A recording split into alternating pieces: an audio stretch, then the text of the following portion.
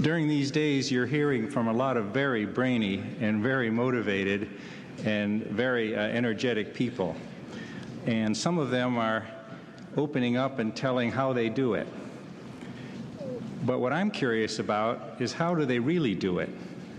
That is, how does their brain work to allow them to do the things which we've been hearing about? Now, even a physicist is not naive enough to think that that's a question that you can hope to answer, at least in the sphere of science, in any reasonable time. So I've picked a simpler problem, which is to try to understand how the brain deals with vision. That is, how do we know what's out there based on those few photons that get through our tiny iris and hit the retina?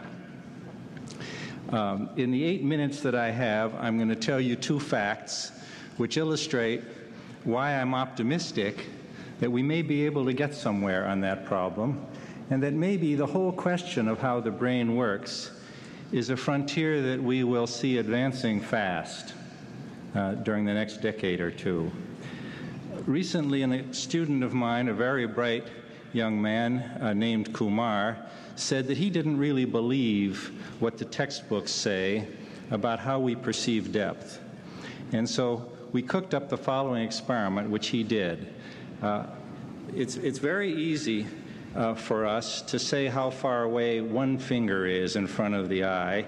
And according to all the textbooks, the way we do it is that there's an image of this finger on the right retina and an image on the left retina, and then just with a little bit of geometry and trigonometry, we figure out how far the thing is away by knowing how far apart our eyes are.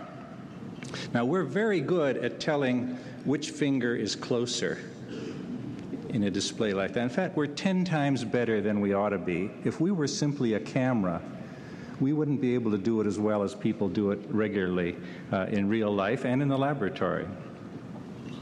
And so we've done this experiment, and we've measured how talented people are at telling which finger is closer. And according to all the textbooks, all they're doing is measuring where images are on their retinas. But then we did the following thing. We put a picture frame around the two fingers, and we tilted the picture frame, and everybody got the wrong answer. And they got the systematically wrong answer, and we could predict what answer they would give. They were being fooled by this tilted picture frame. So it's obvious that our brains are not calculating where the fingers are based on only the images of the fingers, but we're using other information. Now the fun part. Now you ask the subjects, who are generally paid $5 an hour as undergraduates, to sit there and tell which finger is closer. Okay, which way was the picture frame tilted when you gave that answer? Many of the students were indignant, and they said, "What do you mean? The picture frame hadn't changed." And we said, "Okay, kids, the rule is we're tilting the picture frame, and we're also playing with the fingers. Now, we want to know which finger is closer and which way is the frame tilted." Nobody could do it. And so we were in a situation that there was a subconscious influence, which was systematic and repeatable, and which we could measure quantitatively. Sigmund Freud would be very proud of us, because we had our finger on a subconscious quantity that we could measure, but which the subject could not report on. So that goes into the theory that we are trying to build, that the brain is a lot more than a camera and a computer, but it's a thing which can take in signals from all over. Now, the next part of the reason for my optimism is that people in other laboratories, not us at all, are learning a lot about the wiring diagram. How is the eye connected to the brain so that the brain can somehow get the information to chew on or massage? This slide was made by sitting a monkey in a chair and getting the monkey to look at a cardboard bullseye, the kind that an archer would use for target practice. And then after the monkey had stared at the bullseye for about a half hour, colleagues in another department used a very sophisticated technique to find out while the monkey was looking at the bullseye, which cells in the brain were working hard and which ones were loafing. And this slide, my only one, will show you the answer. On the top, you see the bullseye, and on the bottom, what you see is a picture of the back of the monkey's head, of the so-called cerebral cortex. So this part back here is what you're seeing. And what you see there is a literal picture of the bullseye, although slightly distorted. And we know how to deal with that distortion. It's a very simple mathematical thing. So what we're led to is the conclusion that at the back of our heads is something like a miniature television set, which contains a literal picture of what's out there. You're supposed to be really impressed by that slide.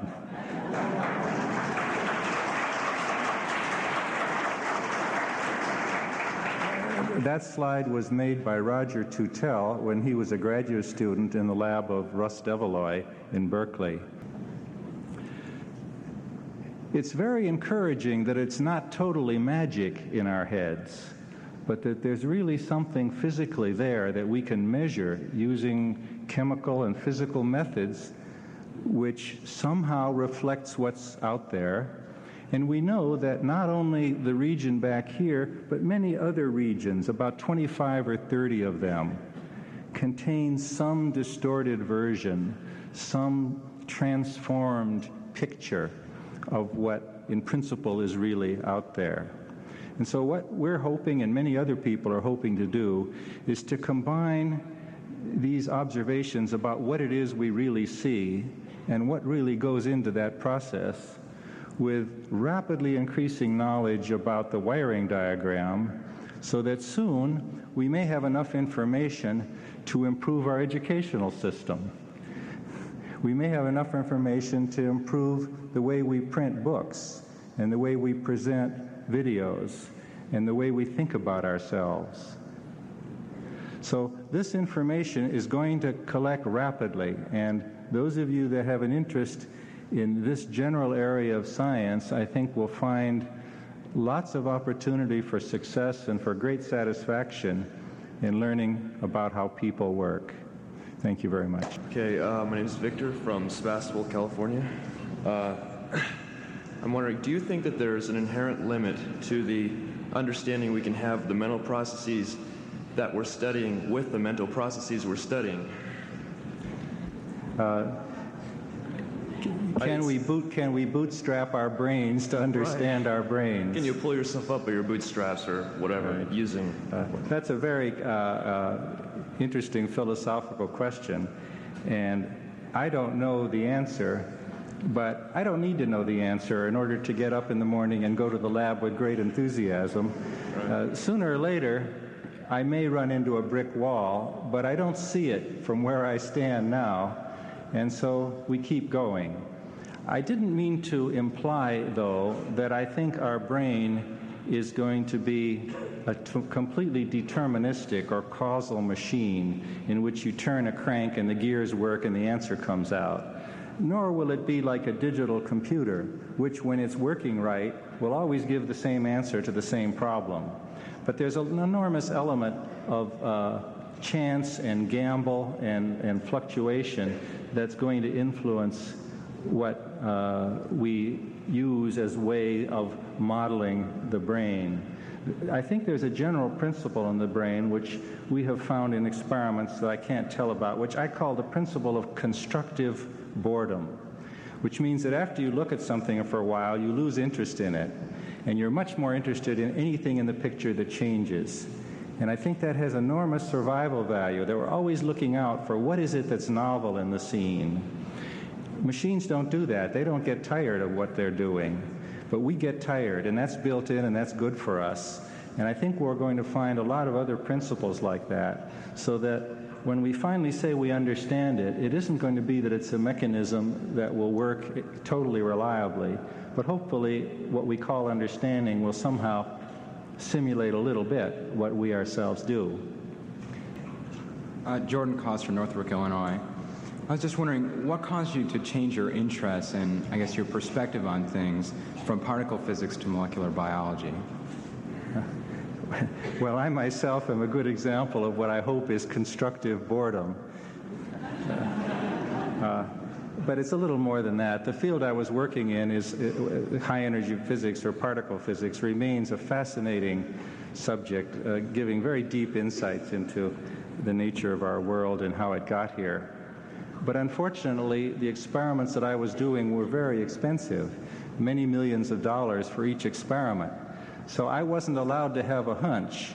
But after I had my hunch, then I had to prepare a document, maybe an inch thick, to convince a committee of my colleagues that they should spend the millions of dollars on my experiment and not on someone else's.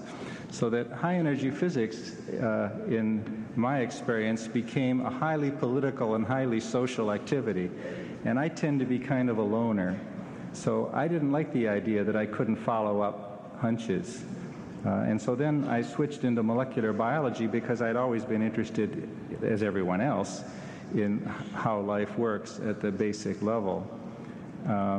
But then, as molecular biology proceeded, it was very much an amateur's profession at the beginning.